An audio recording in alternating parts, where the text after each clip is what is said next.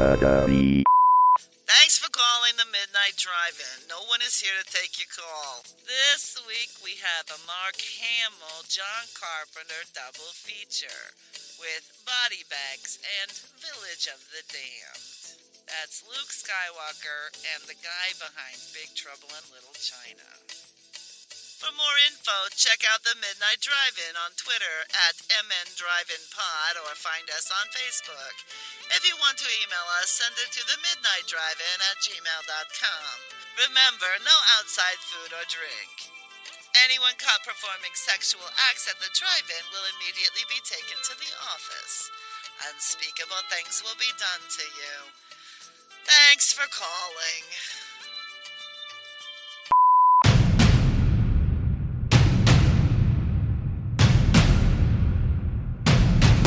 Drive away your worries and cares at this drive-in theater. That's why, to familiarize you with the movie rating symbols which will be used by this theater, we present the following guide for parents and young people. X, no one under 17 admitted. I don't recognize the name, and I'm choosing not to look it up, so. I know Ian shit. Hey, no. Hold on. Fuck. God damn it. Nope.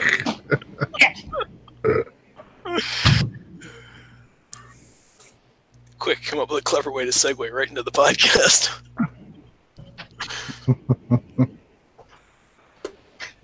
Sorry. The door was cracked. Ivy was trying to get down there.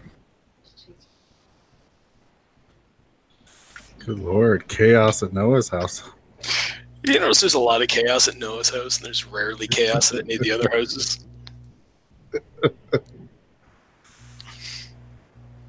I'm trapped in the tiny black room. Shut up. Well, now that you're done yelling at your cats, do you want to tell everybody about body bags? Sure. That's totally what we're using as a segue. It's just you yelling at your cat going into the show. They keep trying to get in the basement. So Body Bags is obviously, it's an anthology series. Not just involving John Carpenter, but we have John Carpenter as the Crypt Keeper-esque mortician guy. Who, he's pretty fucking funny. I dig it. I think he's surprisingly good in the role. Yeah. I think he's surprisingly natural in the role, and I think that's just what John Carpenter's like. But yeah. I mean, he's trying to channel that Tales from the Crypt vibe, and I think he does it pretty good. We have several stories, of which hopefully I can remember all of them. We've got a guy going bald, and he wants some hair. He gets some alien worm hair. Doesn't work out too well for it. Mark Hamill gets an eye. It's an evil eye. Doesn't work out too What is it, the chick at the gas station? She gets a job, and it turned out to be an evil job.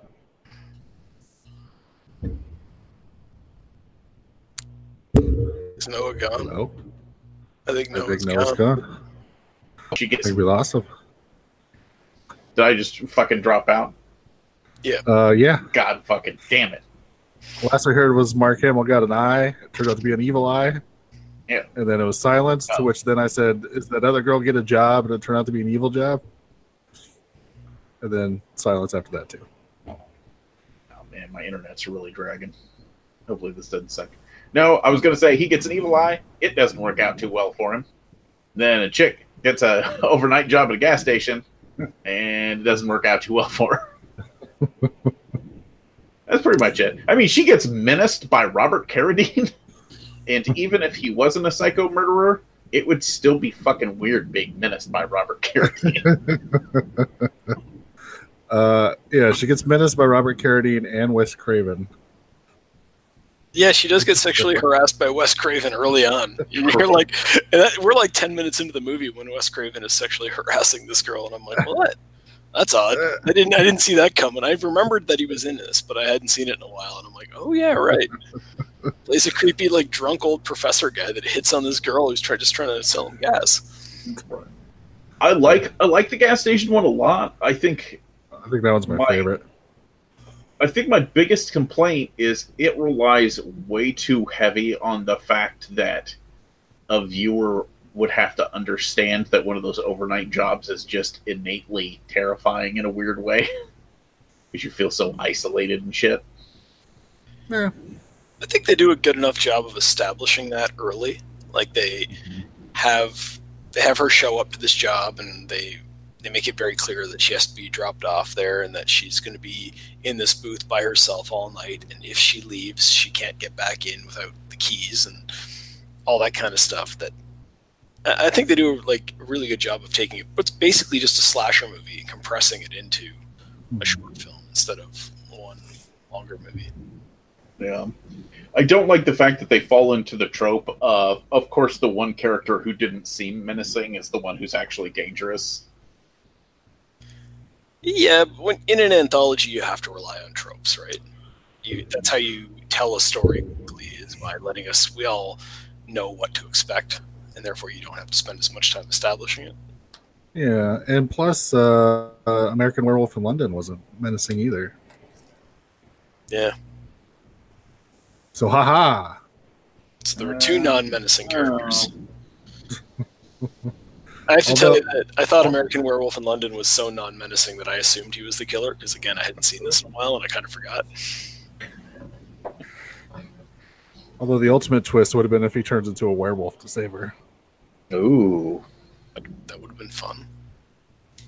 Because they already throw in through the radio, apparently this gas station is located close to Haddonfield. Yeah. So thus this story takes place in the Halloween universe. Which Halloween universe? Who knows? It's not important. Oh.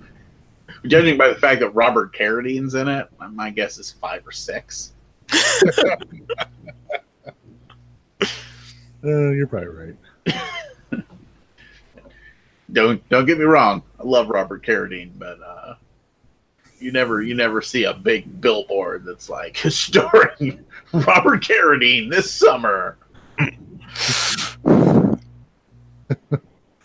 But I actually thought he was a good slasher though.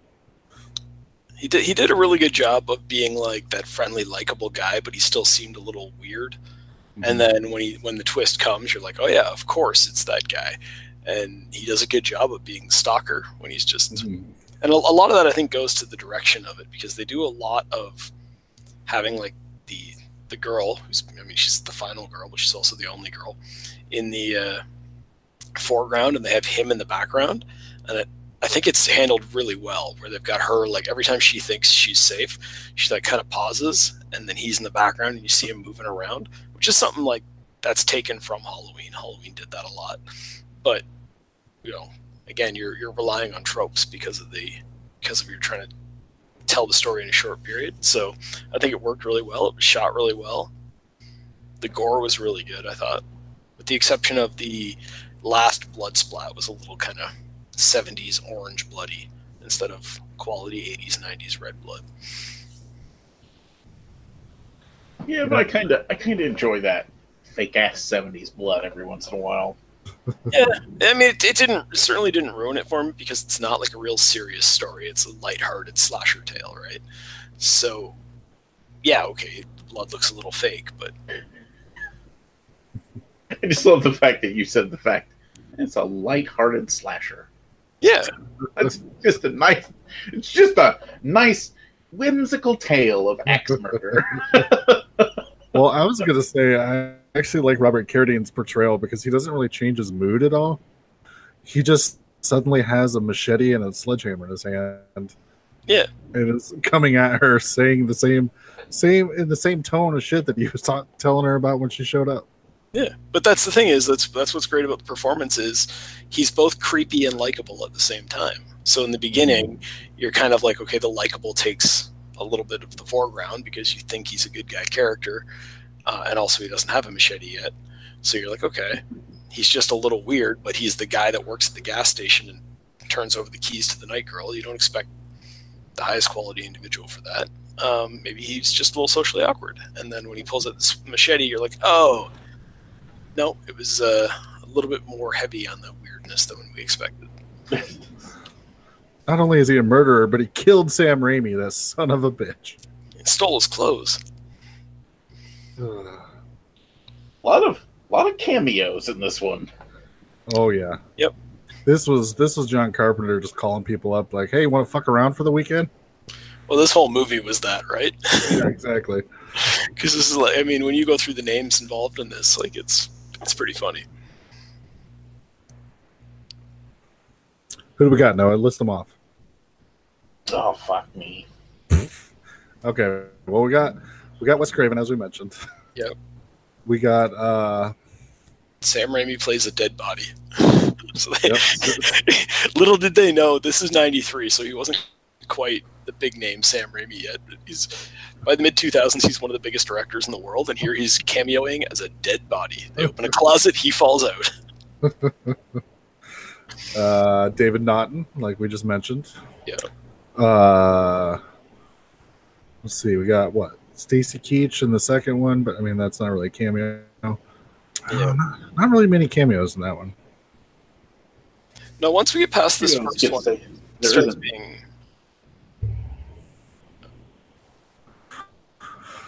Should we mention that? What? Is it a spoiler to mention that Tom Arnold shows up at the end? No. Tom Arnold and Toby Hooper. Yep. Right. So they work at the morgue. Trying to decide which one of those guys is the worst actor is the hardest part of discussing this movie.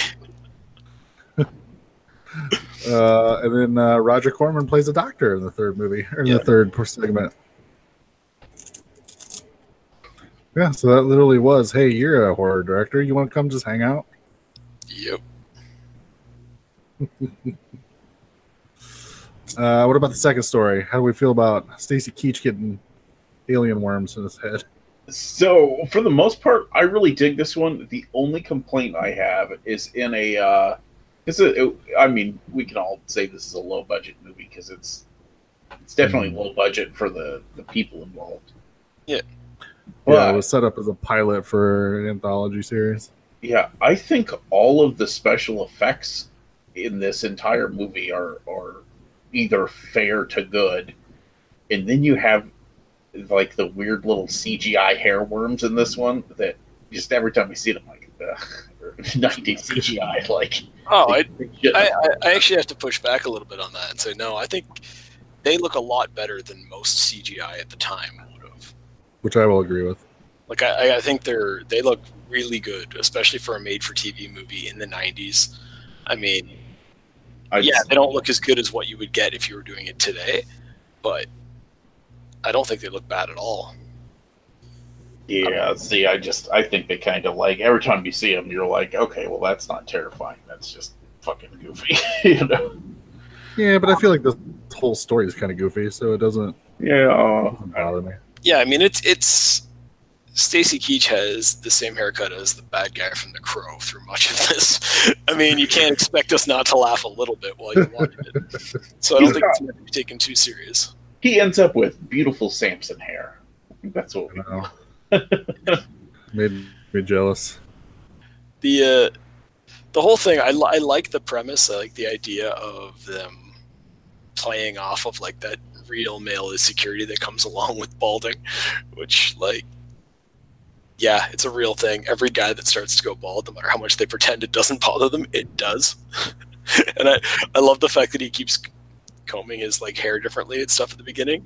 But what I like the most about it is when he finally goes to like the doctor to get the hair done, he's got his hair combed in a way that it really doesn't look that bad. Like it's if you hadn't already been told that this was a balding character, you probably wouldn't notice that he's a balding character at that point. Right.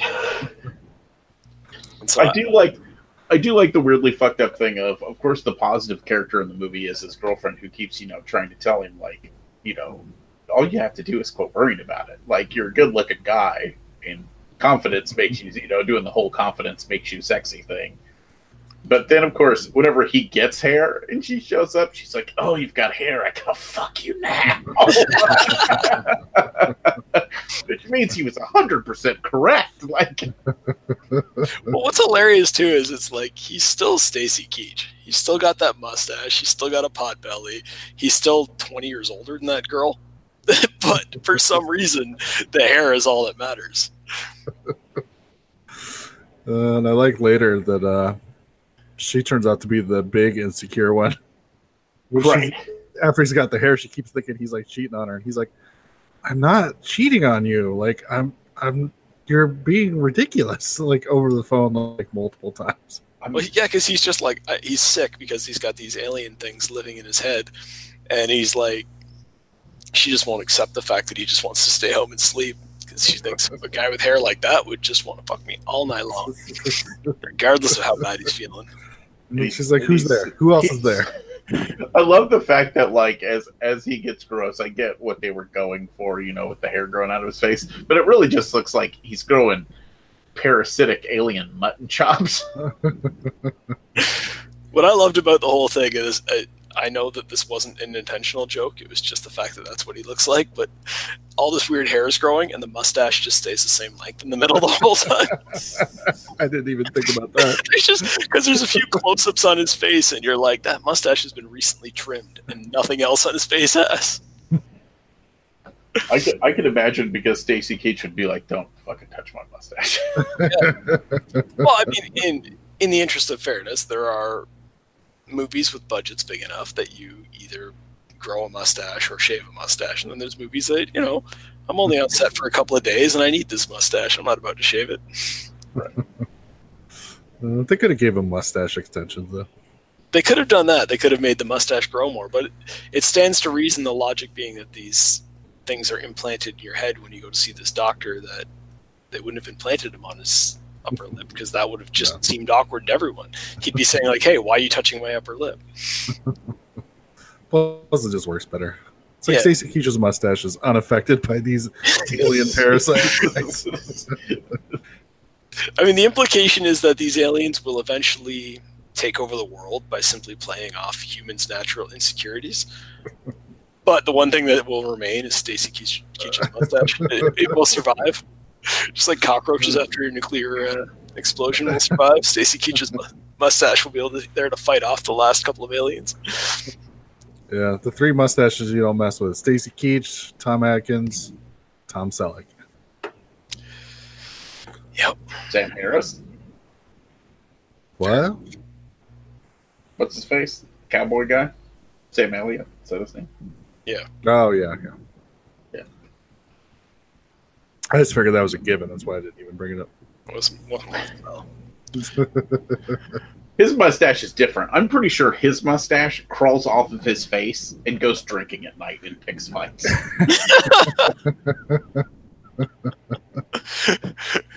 I'm also pretty sure he was born with that mustache. yeah, I think so. And it might have been white at the time. I've seen him in a couple of things where he's shaved, completely shaved bald. Clean shaven. It's Weird. kind of weird. I don't think I'd even know what he looked like. Yeah, he was on the last season of Justified, and he didn't have his mustache, and I was like, oh, like, you're still a very handsome man, but something's just wrong. And callback, wasn't young Sam mustachioless Sam Elliott in Frogs? It's possible. Seems right. That was a long time ago. Anyways, we've drifted off. We're not supposed to just be discussing mustaches, and I know we're discussing them when we get to the next story. So I will say, so trying to get away from mustaches and back to the show, which is very difficult. I will say my biggest complaint about this part of the movie is while the other stories in the wraparound are all very Tales from the Crypt, this one is very Tales from the Dark Side and or The Outer Limits, if that makes sense, in its tone and the way the story plays out. Sure. I can see that, yeah. I think they're trying to do something a little different with each story. Also, I believe this one was directed by Toby Hooper. I can't remember who directed which one. I'm trying to look it up right now. No, that's just going to slow everything down to a halt. No, keep going. Gradually Just lose keep going. listeners. No, all right. No, I got to say, I think the tone of this story really worked. I think having Stacy Keach in there, he can deliver those ridiculous lines of dialogue with that authenticity. So it's like you think that character believes everything he's saying, even though what he's saying is objectively crazy. And that adds that little bit of camp to the story that makes us all not take it too seriously. Because if you took this story too seriously, you might find the minor plot holes in it.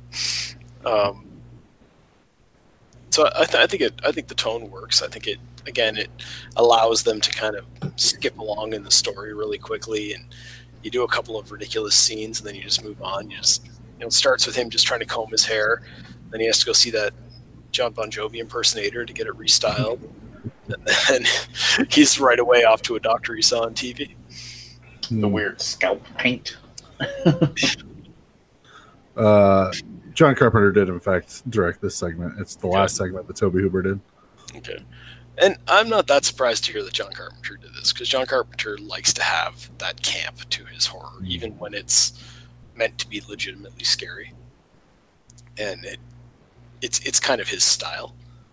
Very rarely does he do things like Halloween or The Thing that are deadpan serious without adding in that sort of lightheartedness, especially by the 90s.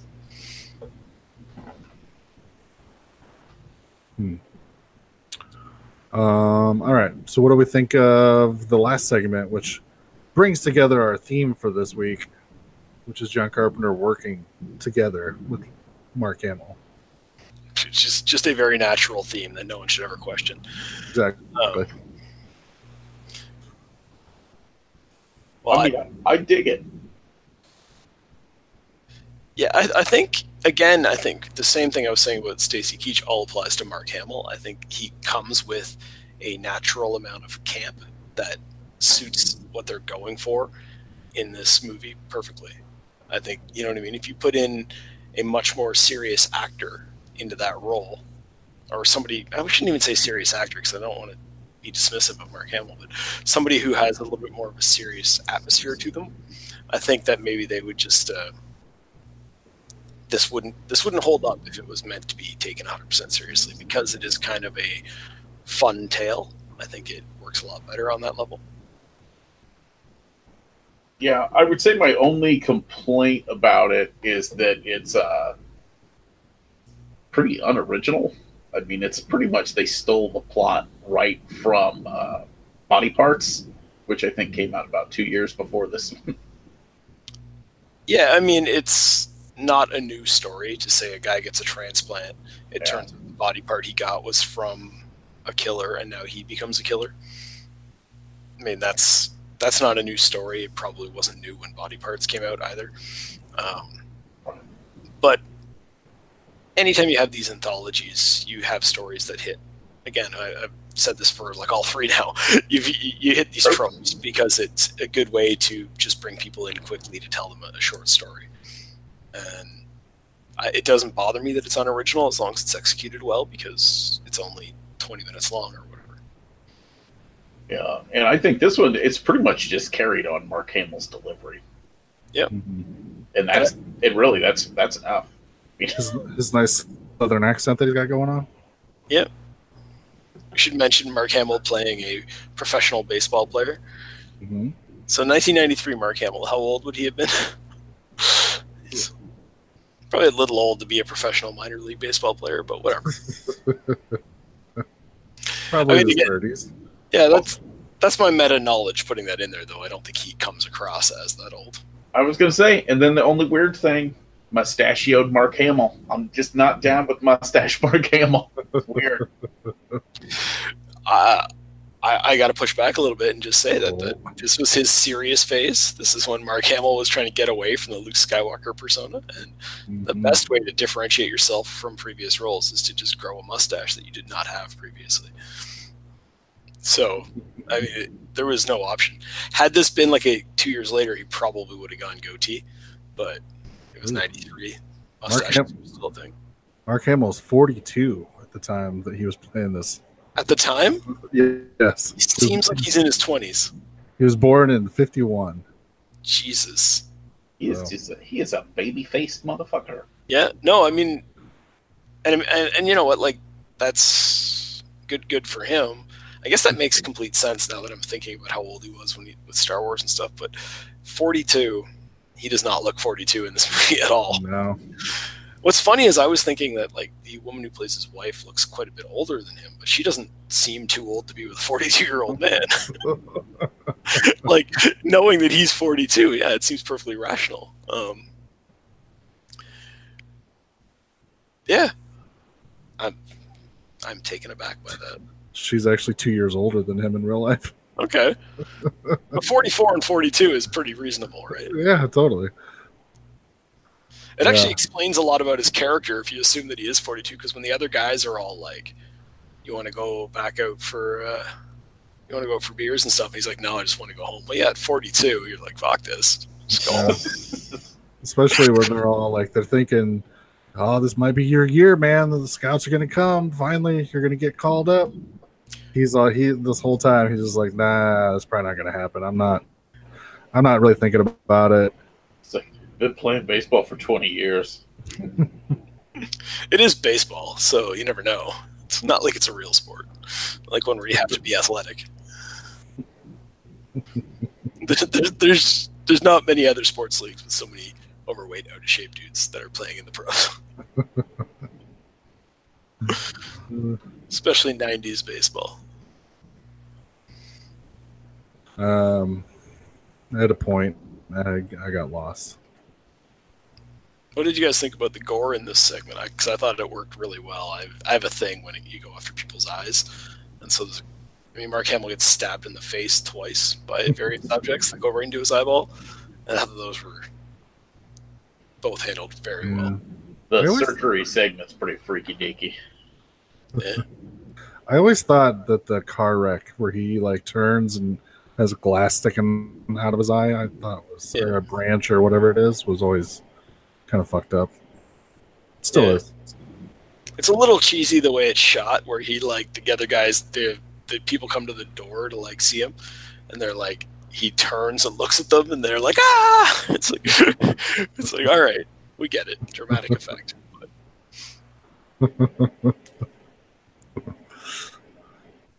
I thought I had a point to make about this segment, but I don't remember. I liked good job, Markin. I liked the parts where he was like looking out the window and seeing himself digging and stuff. I thought that stuff worked. It reminded me of Stir of Echoes, which came out obviously after this, but yeah, thought that all kind of was neat. Good Lord. Yeah, I will say one thing. I've seen this before, and I don't think I appreciated it as much the first time I watched it. Because, the problem with horror anthologies is there are a couple horror anthologies that are so fucking good. See, I think this belongs in the discussion with the very, very good ones, though. Yeah. Like, I think this is on level with your creep shows and stuff like that. Well, that's going a bit far. I don't think it is. It's made in a slightly different era, so it is at a faster speed than a creep show would. But I think it's individually. I think all the stories are as good as Creep Show or Creep Show 2. I'll give you a Creep Show 2. I still don't know about Creep Show. Yeah. Creep Show's real fucking good. Creep Show's like, if not the top of the list, then very near the top of the list. Oh, I agree. I'm not arguing that point. I'm saying I think this belongs in the discussion as well. Sure. I can't. It's hard for me to think of horror anthologies that I like a lot. That I wouldn't even say that like necessarily are like objectively better, but that just I enjoy sitting down and watching. This is right up there because it is pretty quick paced. The John Carpenter stuff in between is genuinely funny in that weird campy way that John Carpenter knows how to be funny. That's sort of like, I'm going to make a really bad joke right now and I'm going to stare into the camera the whole time I'm doing it, so you have to know that I know it's a bad joke. Like almost like, fuck you, you have to listen to this if you want to hear the next story. I like that a lot, so. And the cameos make it extra fun. Yeah. You start watching for them because so many of them are piled up at the beginning that you start watching for them throughout the other stories.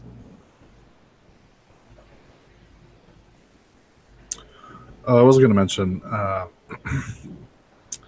a very sort of, we'll say, religious Mark Hamill in this movie, which will transfer over to the next movie as well.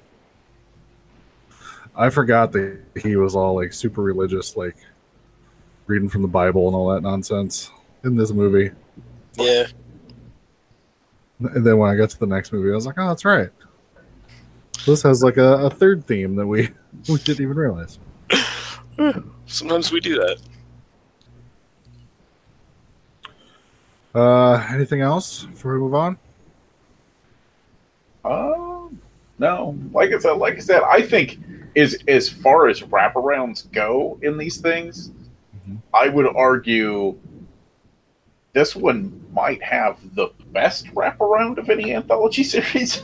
Because, man, I really like the John Carpenter stuff. I'll agree. He does a great job, as Doug said. He's very natural. And then the first time I saw it, like the idea that, like, at the end of it, he's like, "Oh, people are coming. Well, see you later." And then like climbs into a body bag, and turns out he's just one of the bodies hanging out. I thought it was interesting.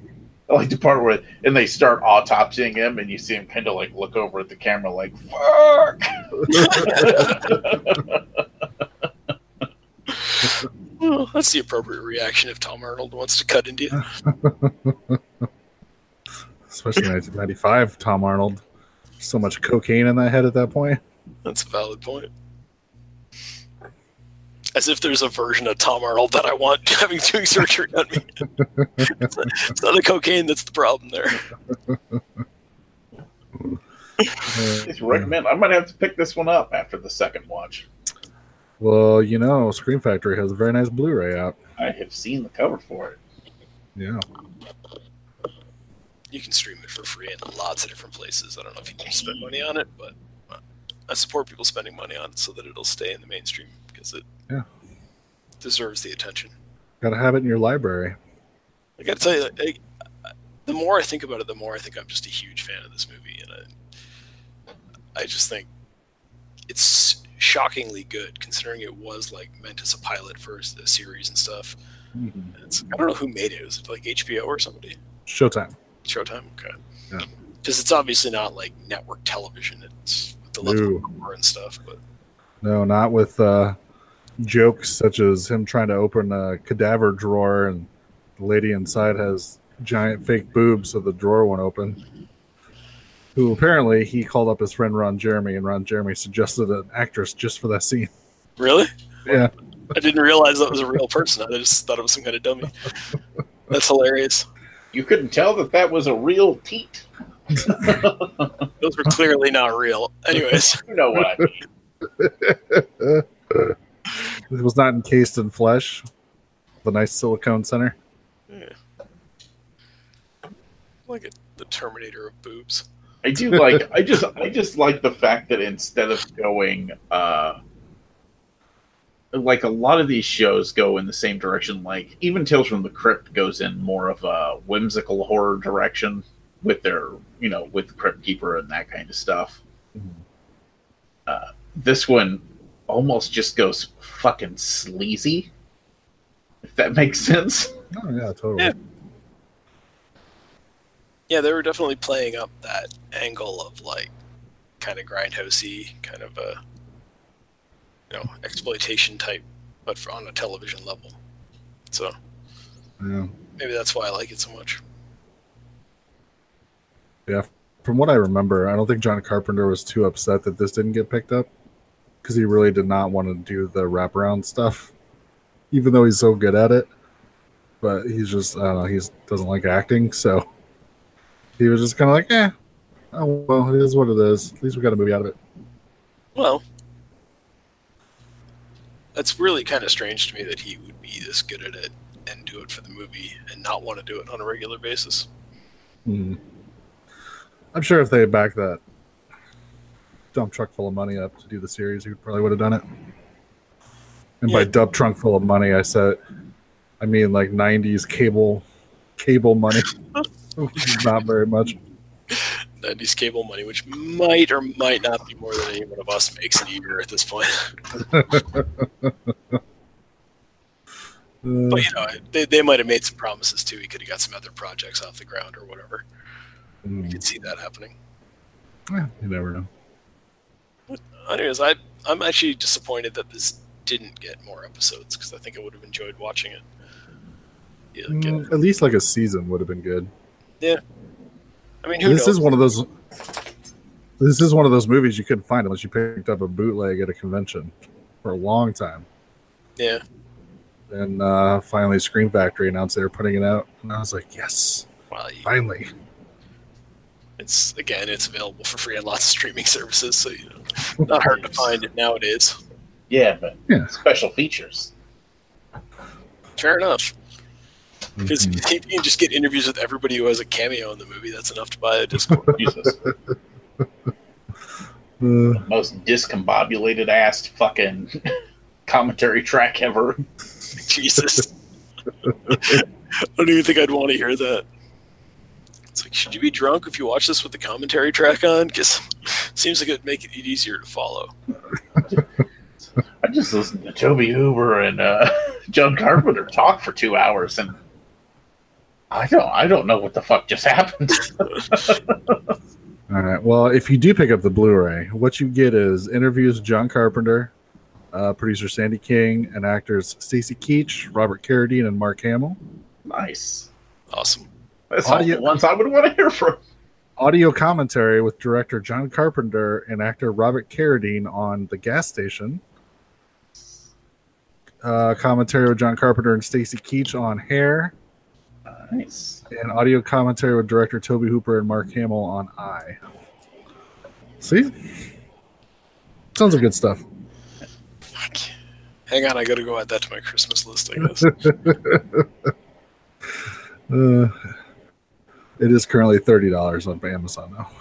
Oh yeah, I'm not paying for it. Like I say, somebody else can buy me that. Wish list. All right. Well, another Scream Factory favorite, Village of the Damned. Doug, why don't you tell us what that's about? There's this little village where Superman and Luke Skywalker live, and That one chick from Cheers. Yeah, and the lady from Crocodile Dundee. Mm-hmm. They all live in the same town, which already, I mean, okay, so we're all going to recommend the movie. We'll just say that in front because there's no chance of that not happening. But there's some weird event happens in the town where everybody passes out for a period of time.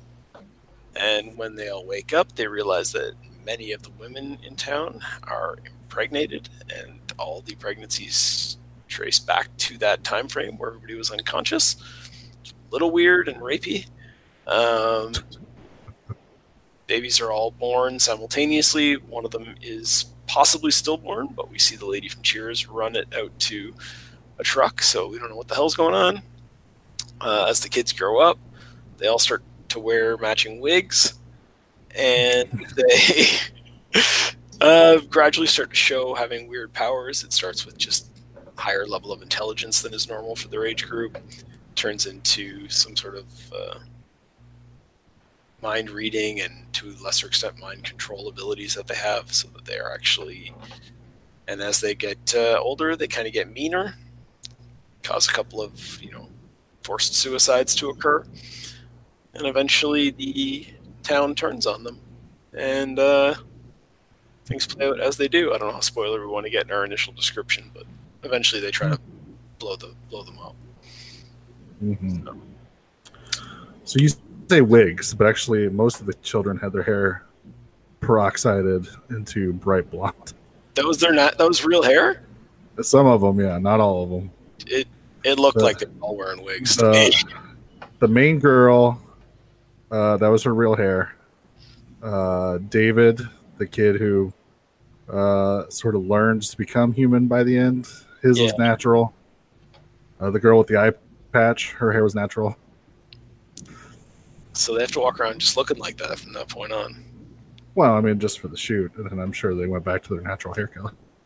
It wasn't just the color that was the problem, though. One of them just had weird hair. It was very strange.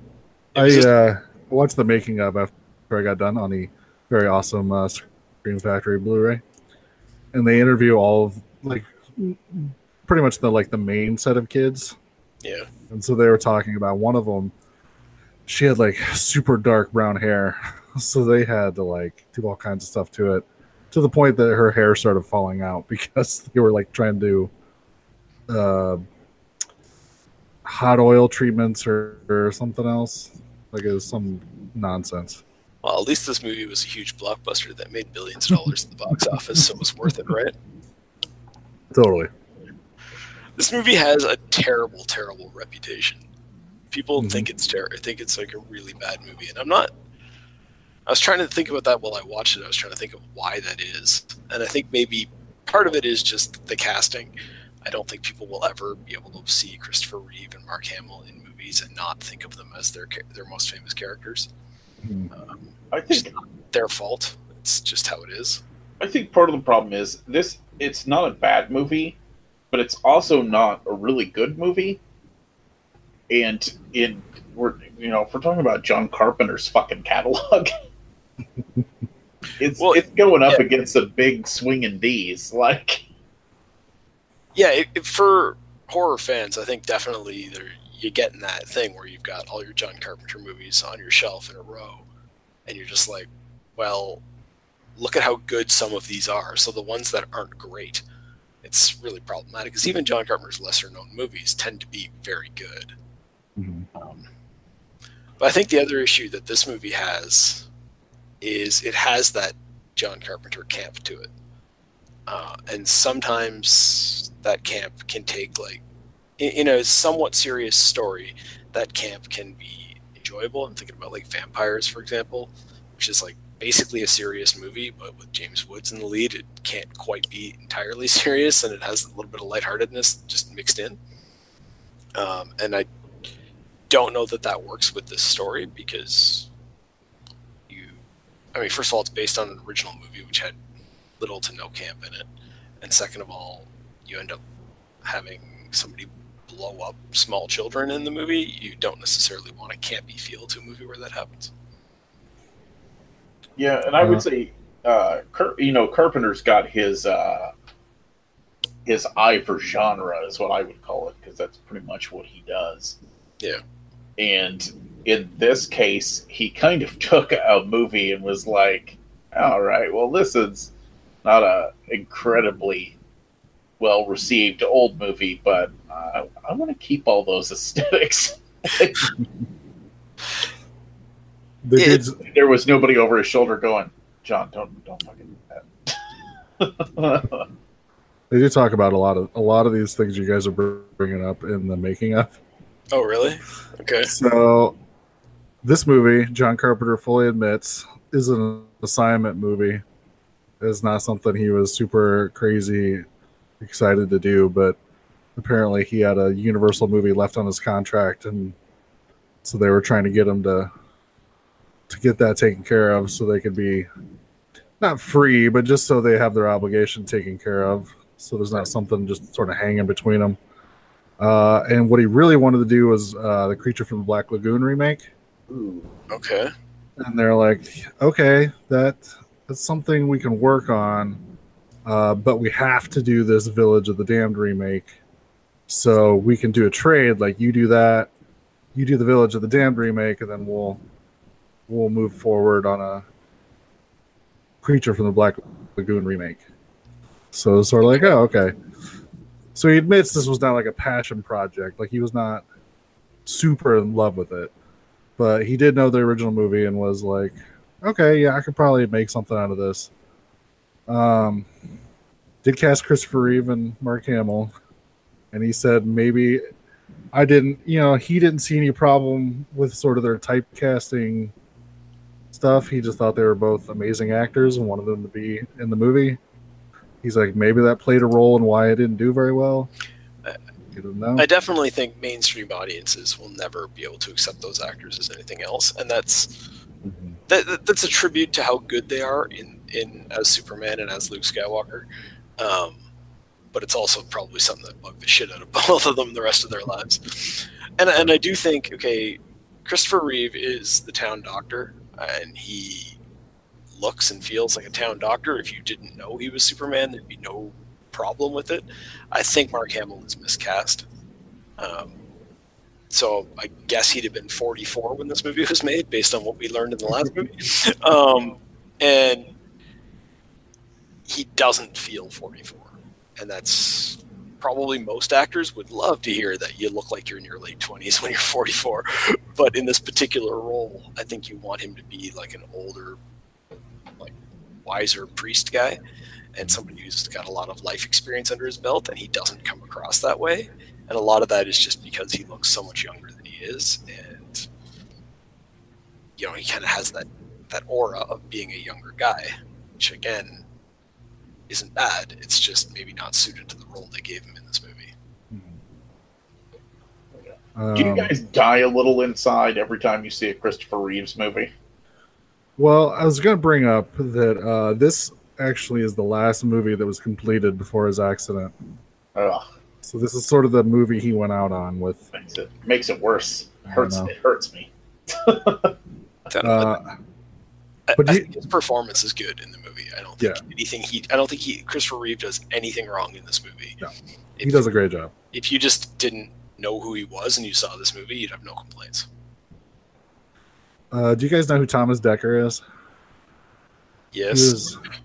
He was in like the Sarah Connor Chronicles and the stupid Nightmare on Elm Street remake. Yeah. Yeah, he's the one that plays David, the little kid that gets sympathy. Oh, really? Yeah. Okay. Which I only noticed that because I watched the making of, and they interview him. So I was just like, holy shit, that is him. In retrospect, I saw his name in the credits, and I was like, I wonder who he played. And I was going to look it up, and I never did. So apparently, one of the stories he tells is he hadn't seen the Superman movies at that point. So all the other kids were like, "Oh my God, Superman!" And he didn't have any connection to that, so he just didn't bug him about being Superman. Okay. And so he said it seemed like Christopher Reeve enjoyed spending more time with him than the other children because he didn't have to be Superman while he was talking to him. That's kind of funny. And then, apparently, from what people said, Universal then took the movie after they were done and just chopped the shit out of it. So there's like a couple subplots that were just taken out. Okay. And all this other stuff, and all the actors were really bummed because they think it definitely hurt the movie. Well, I'd be curious, because I think this movie would work better if we got to know all the townspeople a little more. Like, not all the townspeople, but some of them, some of the main characters, if we were more invested in them. Because specifically when the doctor's wife, she's basically killed off pretty early on, but it's a suicide scene. It takes place on she basically wanders off a cliff, and we realize that we're told from the camera, the way that it's shot, that she's being controlled by her own child. That should be devastating, and it's not really. And I think the reason it's not is because we don't really care about that character very much at that point. Mm-hmm. Which even that actress brought that up during some of the things. So okay. I think that definitely affected it. Because I definitely think if you had spent more time with those women during their pregnancies and stuff, and we'd gotten to know them, I think then there would have been more impact when the deaths happened. Yeah. Which I actually thought was an interesting point too. John Carpenter brings up that the original movie took the viewpoint of the father of the children, from these kids are attacking this town, but it's from the male viewpoint, and he actually wanted to flip it so it'd be more from the mother's viewpoint and kind of see how that is. You give birth to these children and they all turn out to be terrifying and horrible. Well, considering the nature of the movie and the fact that, first of all, the women have a biological connection to the children, but none of the fathers do. That's pretty clear pretty early on. We're told that they're all kind of like siblings, and obviously they come from the different mothers, so we know that the father must be the one that's connecting them. It's never fully explained what that is. But so the women are the ones with that biological connection, and also the women are the ones that physically carry that baby for 9 months. So when that baby comes out and is inherently evil from day one, that's got to be a little bit more impactful on them, I would think. I don't know. Yeah, there aren't a lot of movies on the planet that I would say would be better in a miniseries format instead of as a film. Mm-hmm. But I think this is one. They kind of, Doug's right. You need to spend more time with more characters. Like, yeah, I could definitely see that.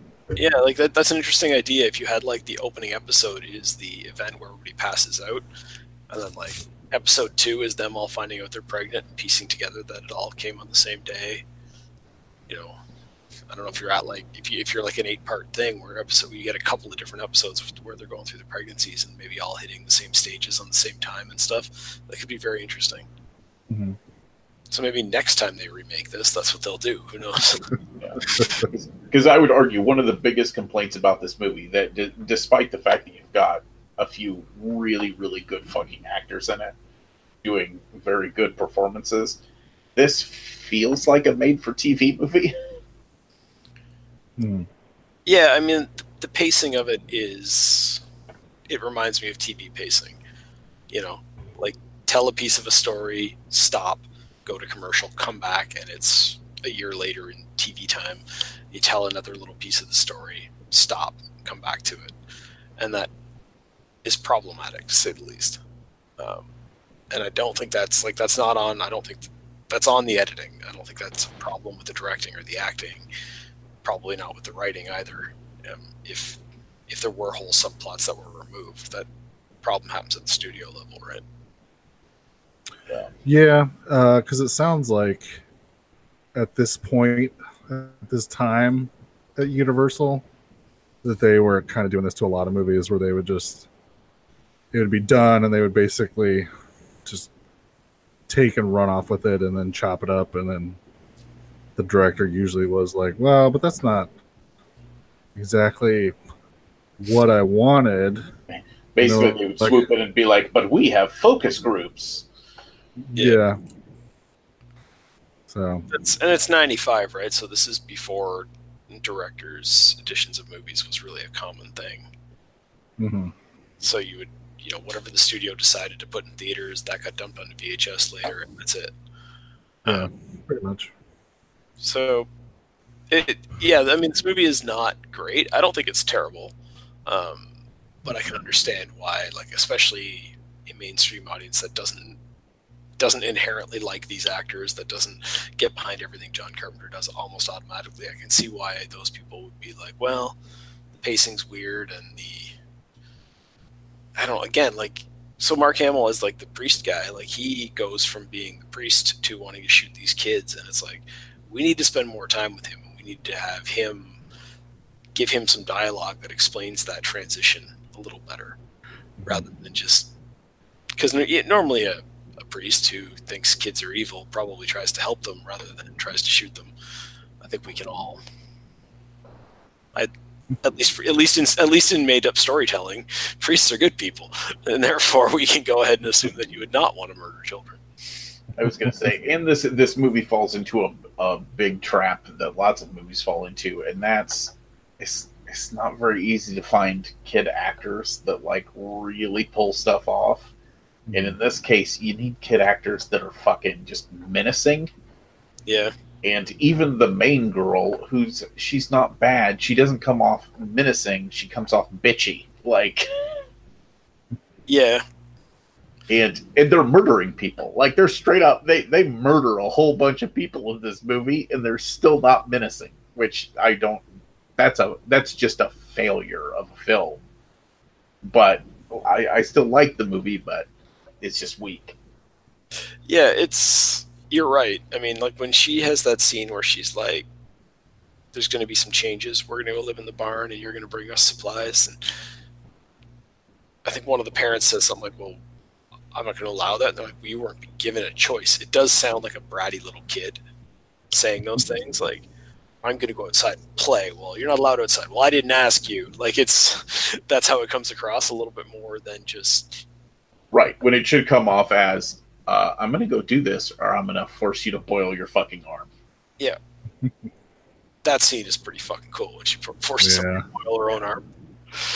My favorite moment in that scene is when the other parent shows up and pulls her arm out, and she like fights to put it back in. Right. Oh, that particular scene was very effective. Apparently, that was her audition scene. Oh yeah, I mean, not the scene they used in the movie, but like when they were, because apparently she was cast as like a reporter, and they hadn't cast the doctor's wife yet. Okay. And then They were like, pretend to put your arm in a bucket and scream. I think they ended up dropping the reporter character completely, and they're like, "But she's a really good actress. Maybe we should just give her the doctor's wife role." And so then they had her do that scene, and apparently she did it so well she had like bruises and shit all over her arms and stuff the next day. Yeah. And they liked her so much that they just were like, all right, well, let's cast her. And then they just sent like a note to Universal like, hey, we're casting this lady. And apparently, because you could tell she's kind of got like an Asian vibe to her somewhere. Yeah. Well, apparently her name doesn't give that away. Okay. So Universal just kind of like, sure, fine, whatever. And then when they got the first set of dailies back, they like freaked out because they were interracial couple. But John Carpenter was just like, fuck it, too late. And so then the more dailies that came in, they really enjoyed her performance. So they kind of just backed off on it. That's weird though. 95, that was still an interracial couple. Yeah. And the movie's set in like California too, where there is a significant Asian population. So I assume that there's a lot of, white and Asian intermarrying, and I probably not a big deal to most of the people out there. Yeah, it's funny. It was weird. Yes, this is actually like the second time I've seen this movie. I saw it, and I ended up enjoying it way more this time. But I saw it. Yeah, I saw it when it was in theaters, but me and then my ex-girlfriend went and saw it, and we were so bored we just talked throughout the entire thing to each other and pissed everybody else off. And now I pissed myself off. I'm just like, oh, that was fucking terrible. But then also she kept putting my hand up on her shirt, so nice. I was 16, so I really was not paying attention to this movie whatsoever. I like how you just use this as a way to humble brag about how you touched a boob 25 years ago. Oh, totally. Especially during this movie. So in the Carpenter lexicon, where would you guys put this on the shelf? Because I find the funny thing is, once again, this is a passable movie, but I'm having a hard time thinking of a Carpenter film that I wouldn't rather watch. I would not rather watch The Ward. The Ward is objectively bad. Okay. Solid. You guys have heard my story about The Ward, right? Like, went to the world premiere in Toronto, drove up there, waited till midnight to watch it, watched it, then it was bad. Then I'm like, well, that sucks. Then I had like a 3-hour drive home at like from 2 a.m. till 5 a.m. Like, oh, just think about how that movie was bad. The whole drive home, I was alone in the car. You're like, I had to go. I went to the world premiere of the one John Carpenter movie that's not decent. It's literally like, I'm calling up the IMDb right now to look through and see if there's any other ones that I legitimately don't like. And I don't think there are any other ones on his list. I haven't seen Elvis yet. We're going to be getting to that one soon. Mm-hmm. Yeah. I wasn't a huge fan of Dark Star, but it is like his first like student film, and it's not terrible. Yeah, it's not terrible. And like, even so, Prince of Darkness, I remember the first time I saw it, I didn't like it, but I've watched it probably 5 times at this point, and I think every time I watch it, I like it more. I would definitely agree with that. I find a lot of John Carpenter's. I don't like Escape from LA. That's the other one I don't like, but I know that's controversial. You're wrong. I think a lot of John Carpenter's movies, Even They Live, Prince of Darkness, all those types of movies, that whole era, In the Mouth of Madness is probably the best example. It's like they came out at a time when we were all young, and they're maybe more adult movies than. So we, you go back and you watch them again with a slightly more sophisticated eye, and you start to go, oh yeah, like I see what's going on in this movie now, and it's really good compared to at the time where you're just like, oh, there's a little bit too much talking and not quite enough people stabbing each other in this movie. I think they live as the funniest one because over the years of watching it at different ages, I love it at exactly the same level, but for completely different fucking reasons. Yeah. Like, because I remember seeing it whenever I was fairly young and being like, yeah, Roddy Piper. Yeah, punch that guy. Yeah. I definitely remember, like, in like the late 80s watching it and thinking of that, and then years later, like, thinking back to the movie, and this is like, again, back when in order to watch it again, I would have had to get up and go to a store to rent it again. So you just think about movies and you're just going off your memory, and I'm like, I'm pretty sure there was a lot of social commentary built into that I did not understand as a child. And it's like, it started to be, so like when I finally got around to rewatching it, it was just one of those things where like, oh, well, yeah. It's like it might as well have been called social commentary of the movie. Yeah, like this is really, it's almost like there's Roddy Piper in the social commentary movie and not the other way around. So, yeah, anyways, we're on a tangent. That's not the movie we're supposed to be talking about. Doesn't matter. Not really. Somebody mentioned it. And I'm all out of bubblegum.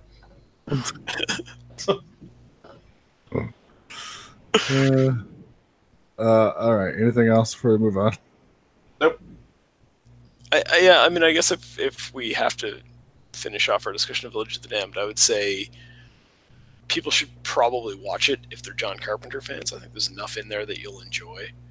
I definitely think the movie is not his best work, and I don't know how much of that is his fault and how much of that is the fault of the studio, but it just lacks something. I think the main thing it lacks is characters that we can really get involved with.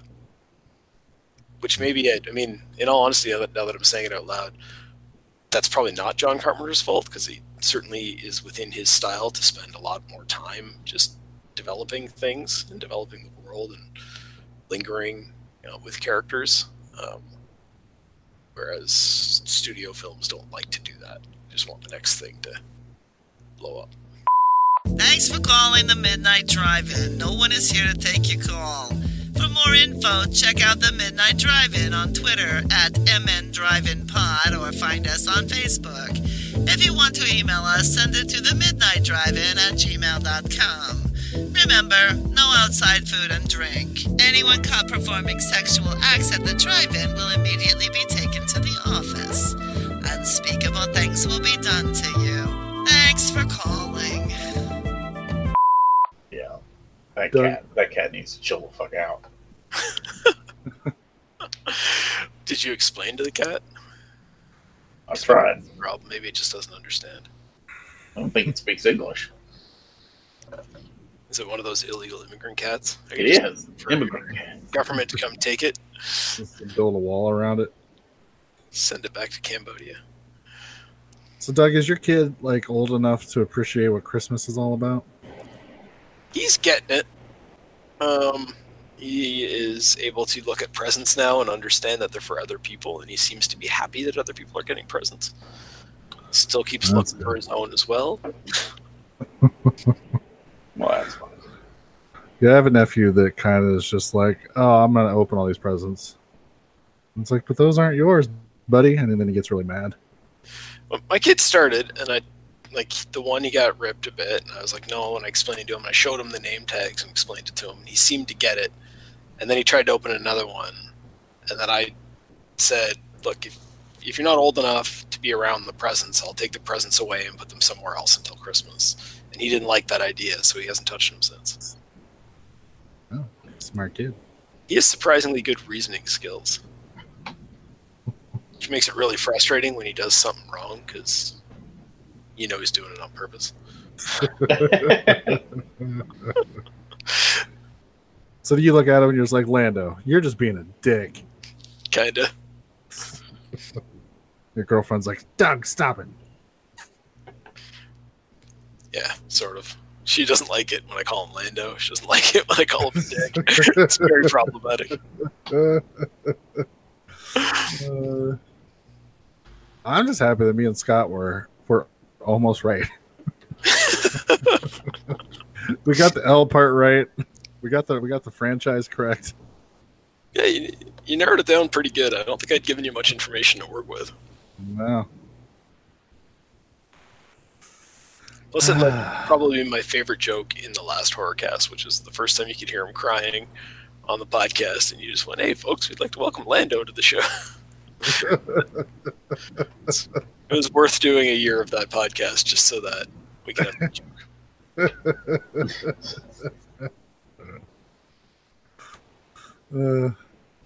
All right. Well, should we talk about the Hellboy trailer? Oh, Do we have to? yeah. Ooh. So, a new Hellboy trailer came out. I'm still on the fence about it. Noah, how do you feel about it? Looks pretty good. And Doug, how do you feel about it? It looks like they went out and got a lesser actor, a lesser director, and then tried to remake a movie that is still too new to be remade.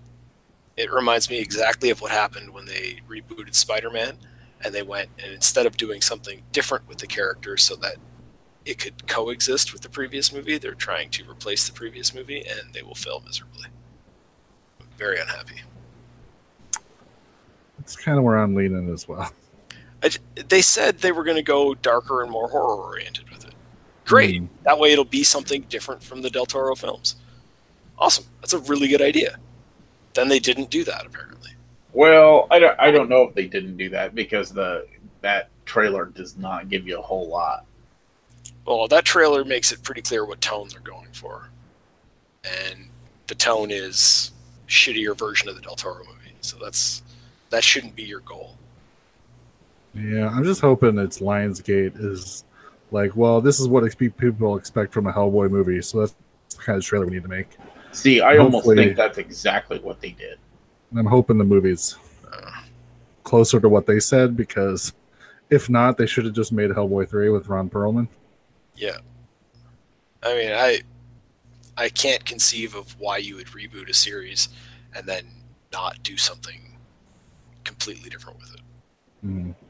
So, because I like David Harbour from Stranger Things. Yeah, he's a good choice for Hellboy. Sure. Yeah, but just from that trailer, I just don't get that it's different enough for them to. Because from what I heard, they had a meeting about doing Hellboy 3, and then it was Mignola who didn't want to do it because he wanted to go darker with it, as you stated, and everything. And so then they parted ways, and then this trailer just makes it look like they were just like, nah, let's just, now the Del Toro's gone, let's just do a Del Toro style anyway, but not succeed at it. I'm hoping I'm wrong, but I don't know. We'll see. When more footage becomes available and we can see more of the performance from what's his name there, the main actor, like, yeah, well, I'm not completely closed to the idea that this could be good, but it's if they don't do something to convince me that they're doing a different take on Hellboy, then I'm not interested in watching somebody else try to do Del Toro's Hellboy. Yeah, the only portrayal that I thought I saw a glimmer of in the trailer that might be an improvement is in the comic books, Hellboy's a little broodier. Like, if that makes sense. He's a less happy character. If that makes sense. And I think it seems like in this trailer they're kind of going that way instead of, oh, he's got this loving dad and he's this happy monster that wants to save everybody. Yeah. No, I just didn't get that impression from the trailer. The trailer hit us differently, I suppose. You don't think so? I thought just a couple little glimmers of it, like whenever he's looking at the gun and he's like, some parents get their kids Legos. Or whenever he gets out of the truck and one of the FBI guy basically fucking shoots at him. And you can tell he's like, it wasn't as much of a joke. It was more he was like legit upset that they just shot at him. See, that's not, again, we're just seeing it differently. I felt like he was just doing a Ron Perlman impression at that point. That he reacted exactly the way Ron Perlman's version of Hellboy would have reacted. I don't know. We'll see. Well, I guess at the most I'll say I'm underwhelmed by this trailer. I'm hoping the next trailer maybe will show more of what the intention, I guess, is. And then if it's still sort of the same tone, then I will call shenanigans. Yeah. I mean, in all honesty, if this was the only information I had was this trailer, I would not see the movie. Which is not, like, I've been waiting for the new Hellboy. I've been excited for it. So for them to put out a trailer that makes me go all the way to not wanting to see it is actually really disappointing.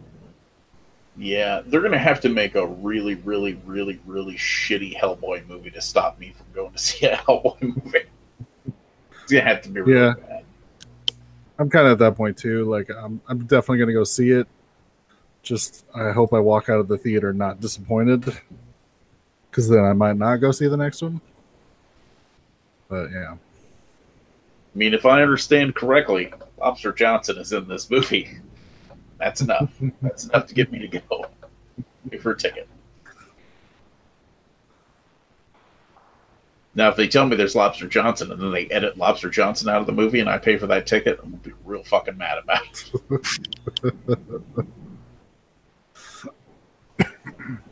All right. Anybody see anything since last week?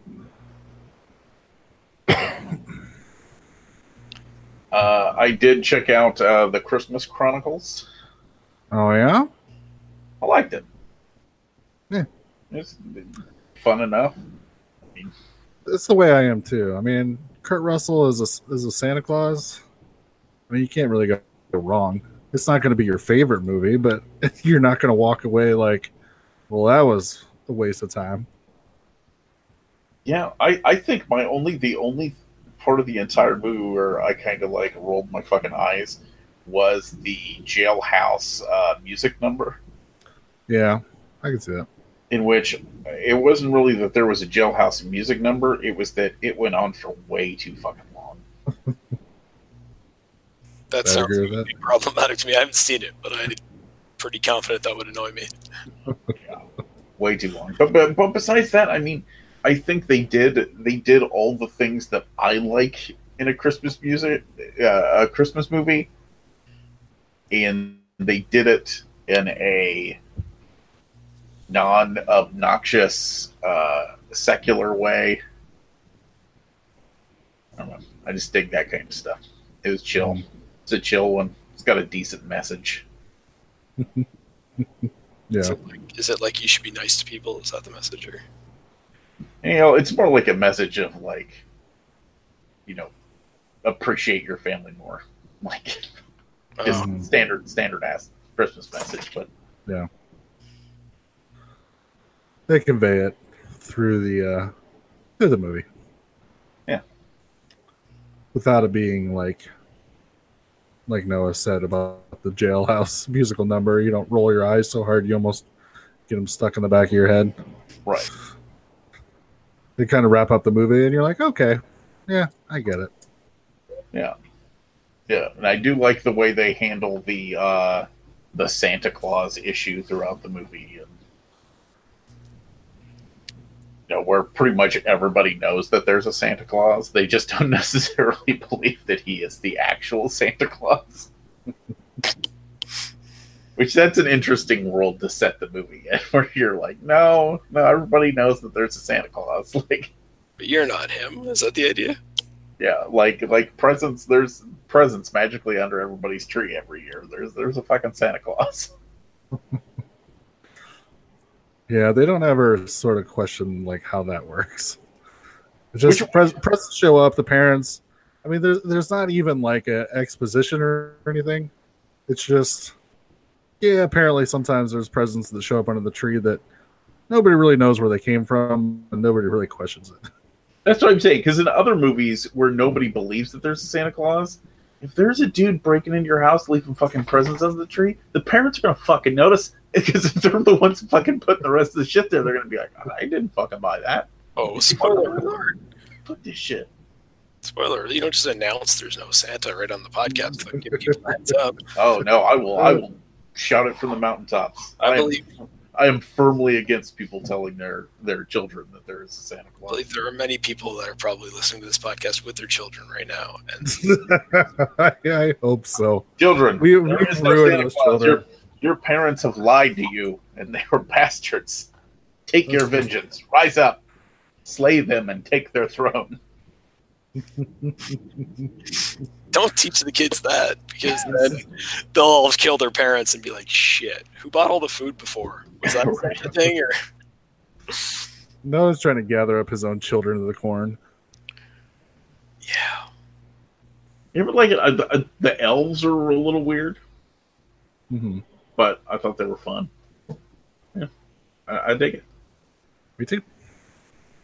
And now it's up to Doug this week. I'll see what I can do. And then I watched Silent Night, Deadly Night 2 because it's garbage day. And plus, if you watch 2, you get to watch 1 as well. Yeah, it's pretty much like watching one. You just get it jumping. And then I found a trailer for a new Christmas horror movie that I've never seen before that I'm gonna have to check out. Which one? Which is A little foreign, the one that I sent you guys the trailer for that nobody ever said. Oh, yeah, I forgot about it. Yeah, I just heard of that movie this year. It's not new. It's old, but it's French, so we didn't know about it back in the day. Yeah, that's what I'm saying. It's supposed to be kind of Home Alone-y, but Yeah, it's called Dial Code Santa Claus. yeah. I've been Which- thinking about watching it myself. And then I just haven't. So After I heard of it, I started reading stuff about it, and apparently a lot of people say pretty much Home Alone. They kind of ripped off of this slasher movie, just sort of awesome. which is funny because everybody for years and years later were all saying, you know what, they should make Home Alone into a slasher movie. Well, apparently it was backwards. Which, has anybody watched the Google Assistant trailer that Macaulay Culkin came back to play Kevin McAllister again? No. I'm refusing to watch it until somebody edits in the Gremlins. My official stance. Yeah, Laura posted it in the Midnight Drive-In group. And it's Kevin McAllister at home, pretty much recreating all the iconic scenes from Home Alone. You know, I'm kind of happy that Macaulay Culkin has just sort of embraced that. Yeah, I'm the Home Alone kid.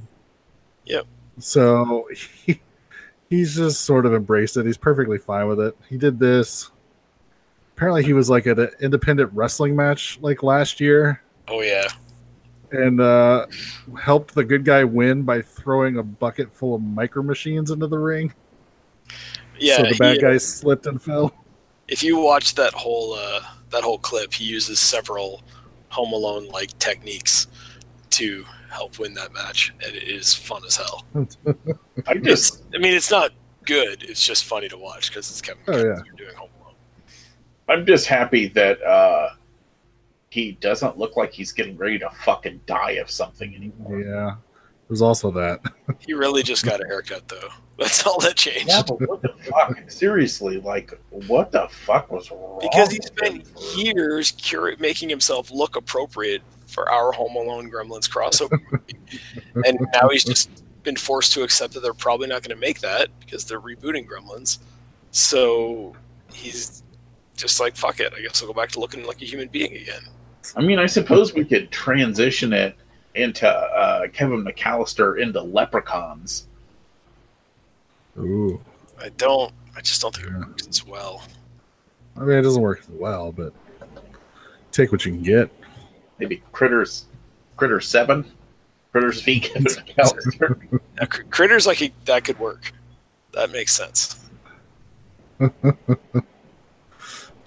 Oh man, see, it's all coming together.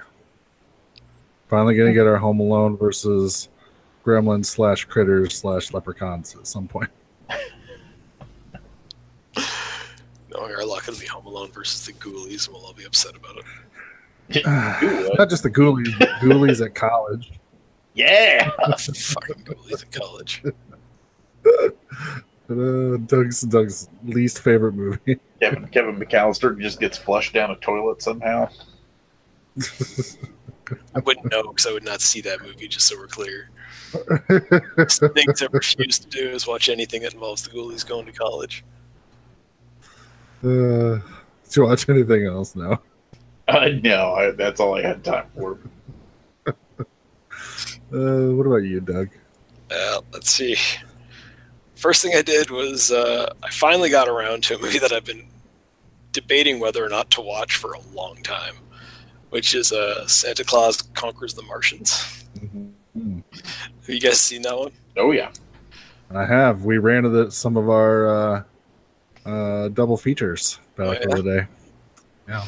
I'd be curious what else you could possibly team up with this movie. The funny thing is, I think one of them. What the fuck was that? It was like Bikini. There was like a series of movie called like Bikini Bloodbath something. Which were terrible. But they made a Christmas one, and the filmmaker let us run it at a double feature. So we teamed up Santa Conquers the Martians with Bikini Bloodbath Christmas. All right. And there was some awesome people that brought their kids to watch Santa Claus Conquers the Martians, but had to sit through Bikini Bloodbath Christmas first. Poor guys. But they didn't leave. So I gave them credit. I'm just like, well, good for you. So yeah, I'm not sure what I'm supposed to say about this movie. It's literally a movie for people who haven't seen it about Martians kidnapping Santa because they want to make their kids happier on Mars, and they figure they're watching Earth from afar. The kids on Mars watch Earth TV, and they're just like, well, that guy seems to bring presents to kids and it makes them pretty happy. Let's kidnap him and bring him to Mars. And that's your plot. Some of the Martians don't like it because they're worried that the kids will become too kid-like and not serious enough. So they try to... At one point, they literally try to just sabotage Santa's Martian toy factory so that everyone will not respect Santa anymore and he'll go home. Which is... I can't fucking believe that's a plot point in this movie that's like Batman 66 level of campy. Yeah, I don't know. One thing I can't understand is, like, I know this isn't a high budget thing. I know it's the 60s. Special effects are not where they were today. But if you're going to paint some of your actors green, you got to either keep them green the whole movie or not paint them green at all. That level of green can't fluctuate the way it does in this movie. That's unacceptable. So, I don't know. The movie's fucking batshit insane. And I think that's what they were trying to do, so mission accomplished. Seems like it.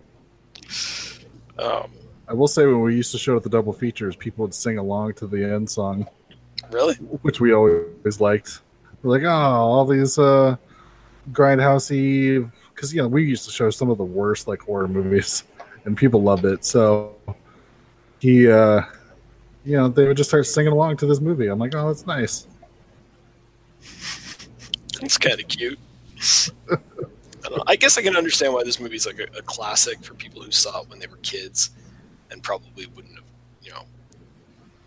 analyzed it in any way, and they would have just gone with, okay, there's Martians, and they watch Earth TV for some reason because they have a whole society, but they haven't developed their own television shows. And then somehow Santa's just like, again, it's a weird world where Santa's just real and everybody's fine with that. And he's like, they know where he's physically located. It's like, and have you watched Santa, the Mexican movie? No. It's Santa Claus versus the Devil. Okay. It's probably made a couple years after Santa Claus Conquers the Martians. I would recommend watching the Mystery Science Theater episode of it because that probably helps. I'll look into that.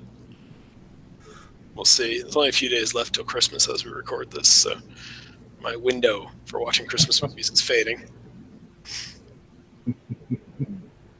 Let's see, what else did I watch?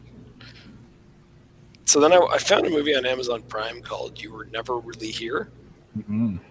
which stars Joaquin Phoenix as like a crazy badass character, and I thought, let's find out if he can do that, because he's one of 12 people scheduled to play the Joker soon.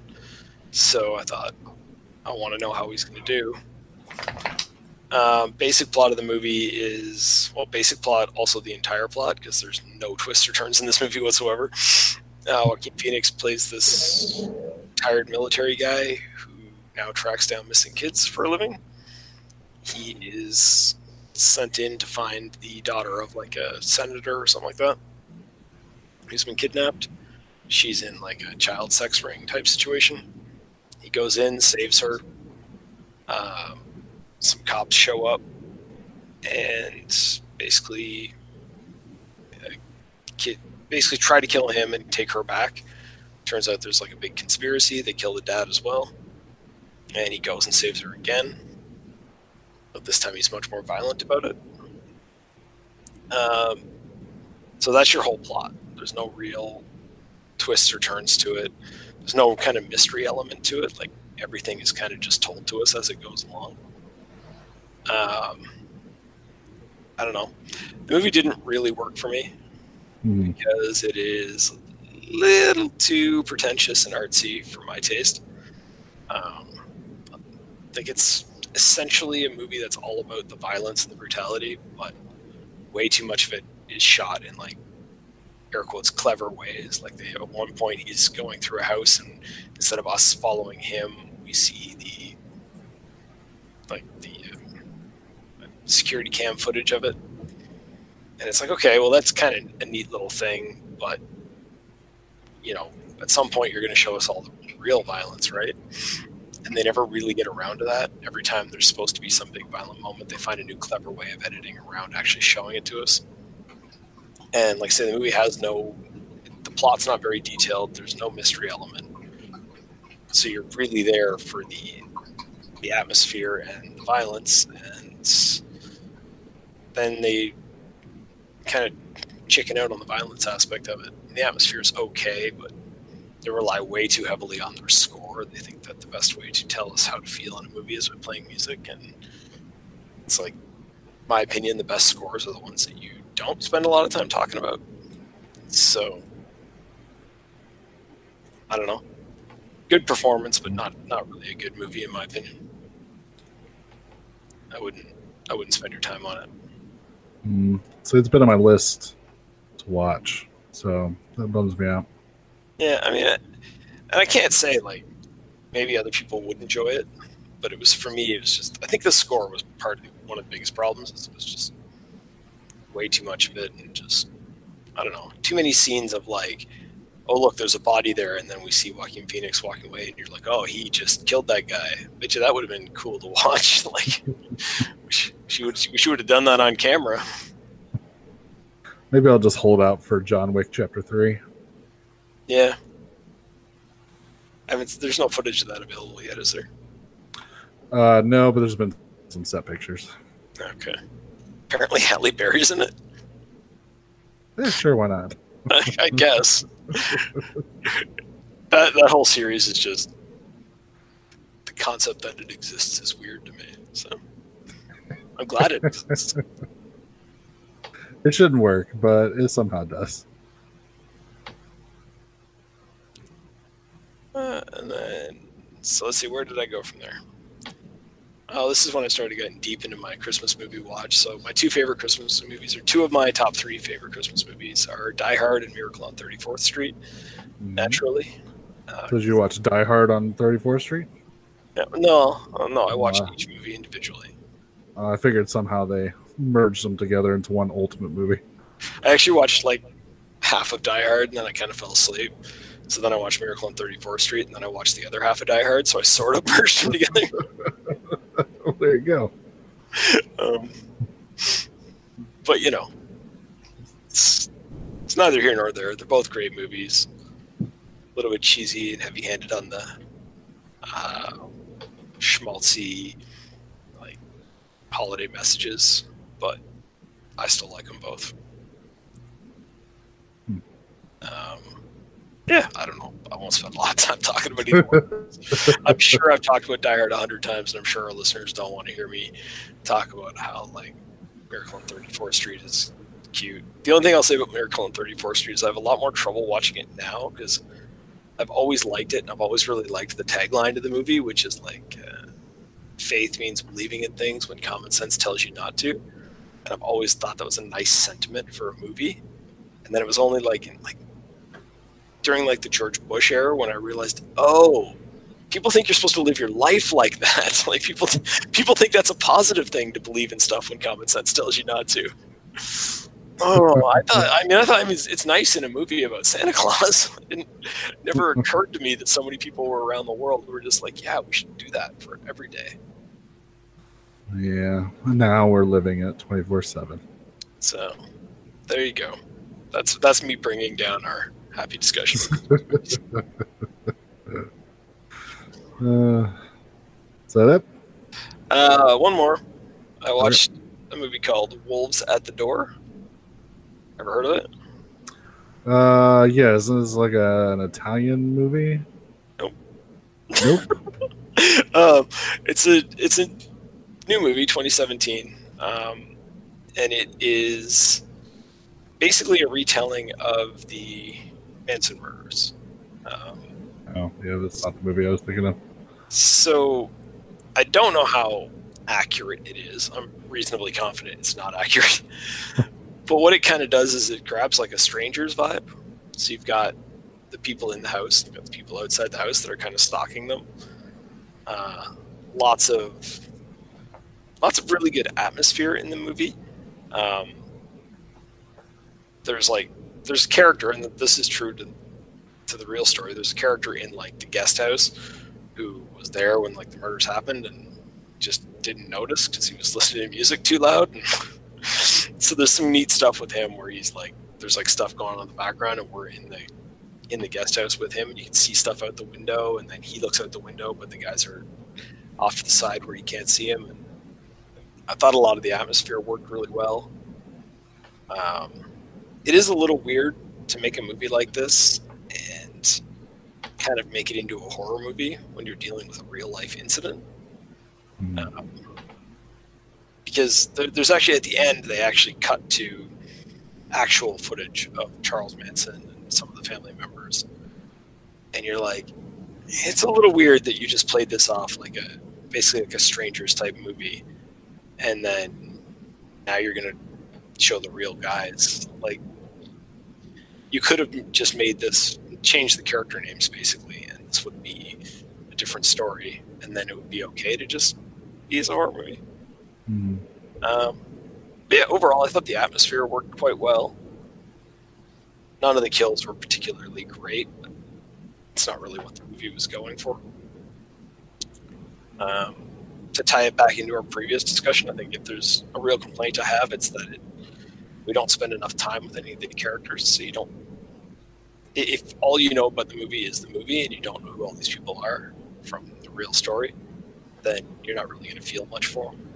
Because you just kind of meet them the day of the murders, and you don't spend any time with them before that. And they try a little bit at the beginning with playing up the fact that this is like a going away party for one of the characters and all that. But I just don't think you spend enough time with those characters. Even in slasher movies, you tend to get a little bit of time getting to know everybody before you start killing them. In this movie, they kind of move straight into it because it's set just over the course of like 2 nights. It's basically 2 break-ins, and they don't spend any time outside of that. And you don't get to know the killers at all. I don't even think any of them use their names in the movie. So. I actually think the killers in this case would probably be the more interesting story. Like, I think if you're looking at the true story of the Manson murders, it's probably more interesting to look at it from the killer's perspective and get to know those people and why they did the crazy things they did. But it was an interesting take on a pretty well-known story, and like I say, the atmosphere worked pretty well. So. And if you like home invasion movies, it sounds like it should be right up your I think so. Yeah, like if you liked The Strangers, I think you'd probably enjoy this. But if you're a big fan of the Charles Manson story and like you like the true life crime stuff, I wouldn't recommend this from that perspective. So Yeah. take them for what you will. It was on Netflix, so it's ostensibly free to watch to anybody who wants to. Big Bad Wolves is what the movie I was thinking of. Which is that an Israeli movie? I don't know. Yeah, that's from Israel. Yeah. Apparently, Quentin Tarantino was a big fan of it, so they even have his quote like on the poster. It was actually quite a good movie. I saw it a while back now. I remember quite enjoying it. If I remember correctly in that one, there's like a weird moment where like a father and son are bonding over torturing a guy, and I remember thinking that was kind of neat, but I might be a little off. Yeah. I still haven't seen it, but it's been on my sort of radar ever since Ted talked about it on Horror Etc. back in the day. Well, that would be when I saw it. It's when Ted There you recommended it to me, and I'm like, okay, I'll watch it. All right. So I watched a couple things, both of them Christmas related. First up, I watched A Bad Mom's Christmas. I don't know. There's something about the Bad Moms movie that I find really funny. I think it's that. Fuck's her name? Is it Catherine Hahn? I don't know. Whoever plays like the slutty white trash mom in Bad Moms, I think she's really funny. So they did A Bad Mom's Christmas, where all the bad moms, all the bad moms' mothers show up for Christmas and wreak havoc on everybody. It's completely schmaltzy and just, I don't know, is what it is, but still some laughs in there. So I enjoyed it well enough.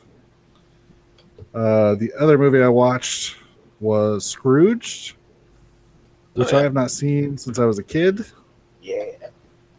I remember it being funnier than it actually ended up being, but it was still enjoyable. For some reason, I think I remember like the Carol Kane stuff, like that tone being over more of the movie, but that's not what happened. Like, it's fine. I still enjoyed it. I just remember watching it and being like, wait, I don't remember it being this dark throughout the entire movie. But yeah, basically Bill Murray just redoing Christmas Carol, but he's a shitty television executive who just cares about ratings, and then of course has to be reminded of why Christmas is important and why he should care about all the people in his life. So it's if you haven't seen it, recommend. It's a good thing to put on your Christmas list. Yeah, I've only seen that movie once, and it was as an adult. And I remember thinking, like, I should have watched this in the 80s. Like, It's weird. That's actually one that I used to watch every year for a real long time. Not anymore? You got tired of it? It got knocked out of the rotation by me adding a few new ones. Santa's Sleigh. Well, Santa's Sleigh, and now Krampus is in the rotation. Yeah, I'm trying not to watch my usual lineup this year just because I want to add some more weird stuff in. Here's a brief glimpse of some of the truly fine pictures we've scheduled in the near future. Noah, do you want to tell us what we're doing next week? So I figured next week we need to get back to some drive-in movies. So we're doing Flash Gordon and Star Crash. I can't wait for a whole podcast where you guys keep doing that. Probably great. won't kill myself. Or that was my text message notification for about 2 years, and some of my friends got so mad that they would scream at me every time it would go off to the point I had to change it. Jesus, you got mean friends. Yeah. I disagree. I think they were being perfectly rational in the circumstances. So I'm seeing a post on Facebook that says 10 reasons why Rocky IV is the most underrated Christmas movie of all time. I do not believe that Rocky IV qualifies as a Christmas movie, but I'd like to hear the arguments. You don't think so? Any idea? Here, I'll go through the list. I'll just read off the headlines. Number 10, it has that festive setting.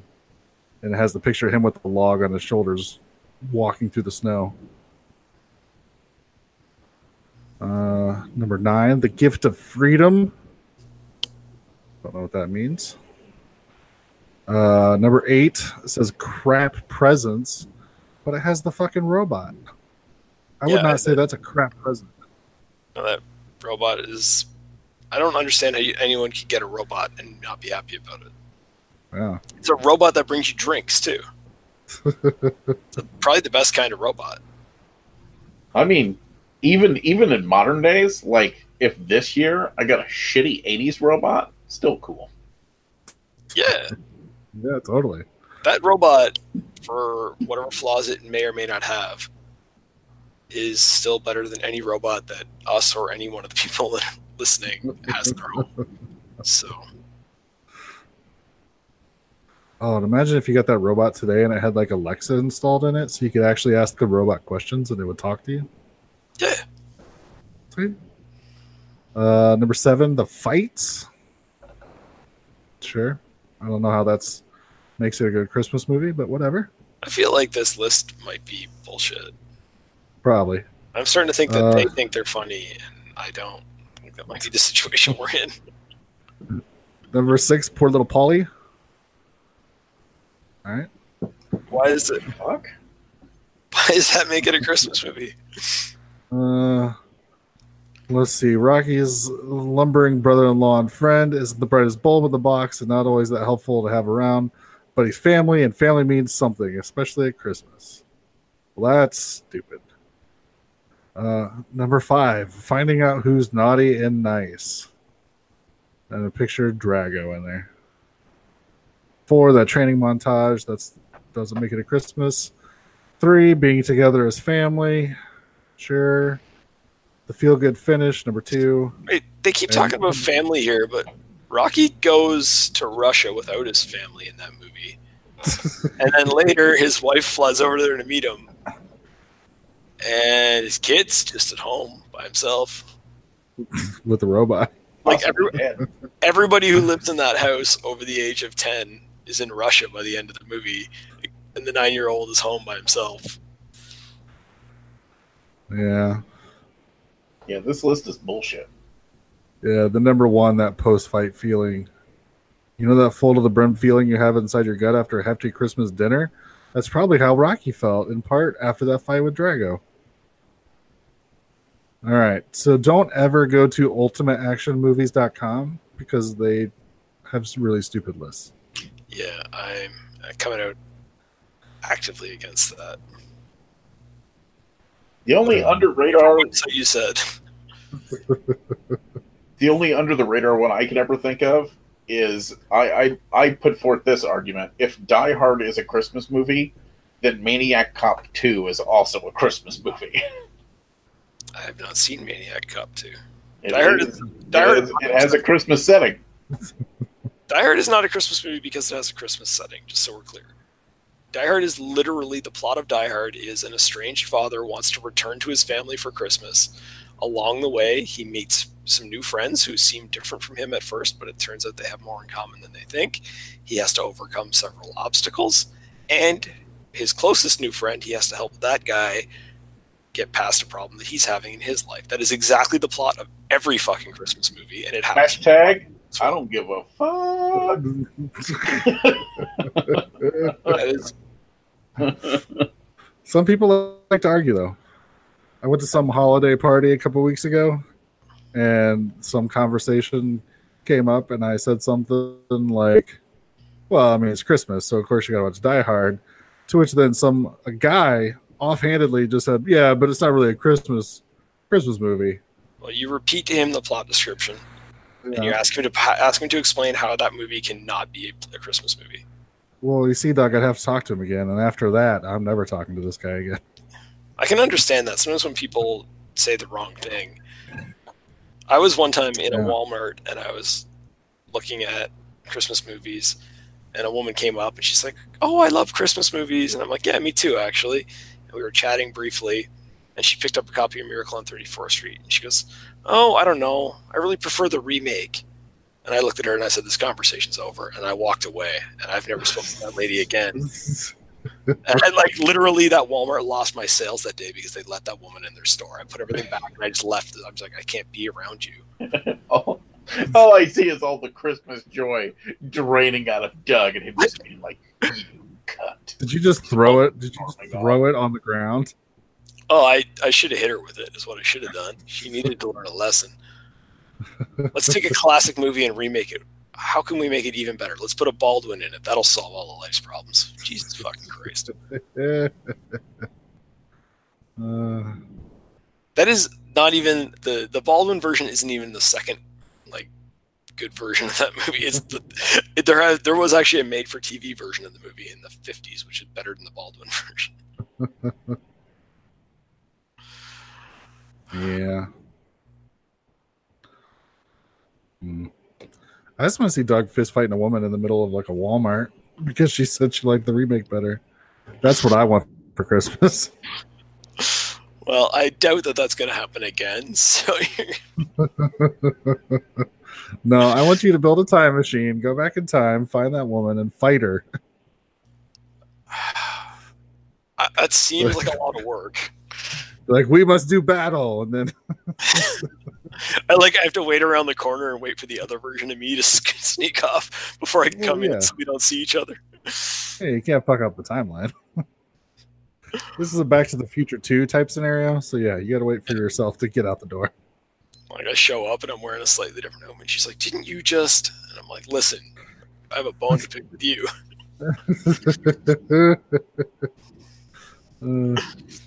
Oh, did we lose? Did we lose Noah? Noah, are you still here? Oh, he just sent a message saying, "Pretty sure a transformer just blew.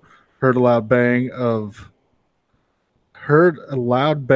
inch in the distance, and the power went out." Jesus Christ, Noah, learn how to talk. Yeah. I think what we're all getting for Christmas is Noah not being involved in the last part of this conversation. Please remember to replace the speaker on the post when you leave the theater.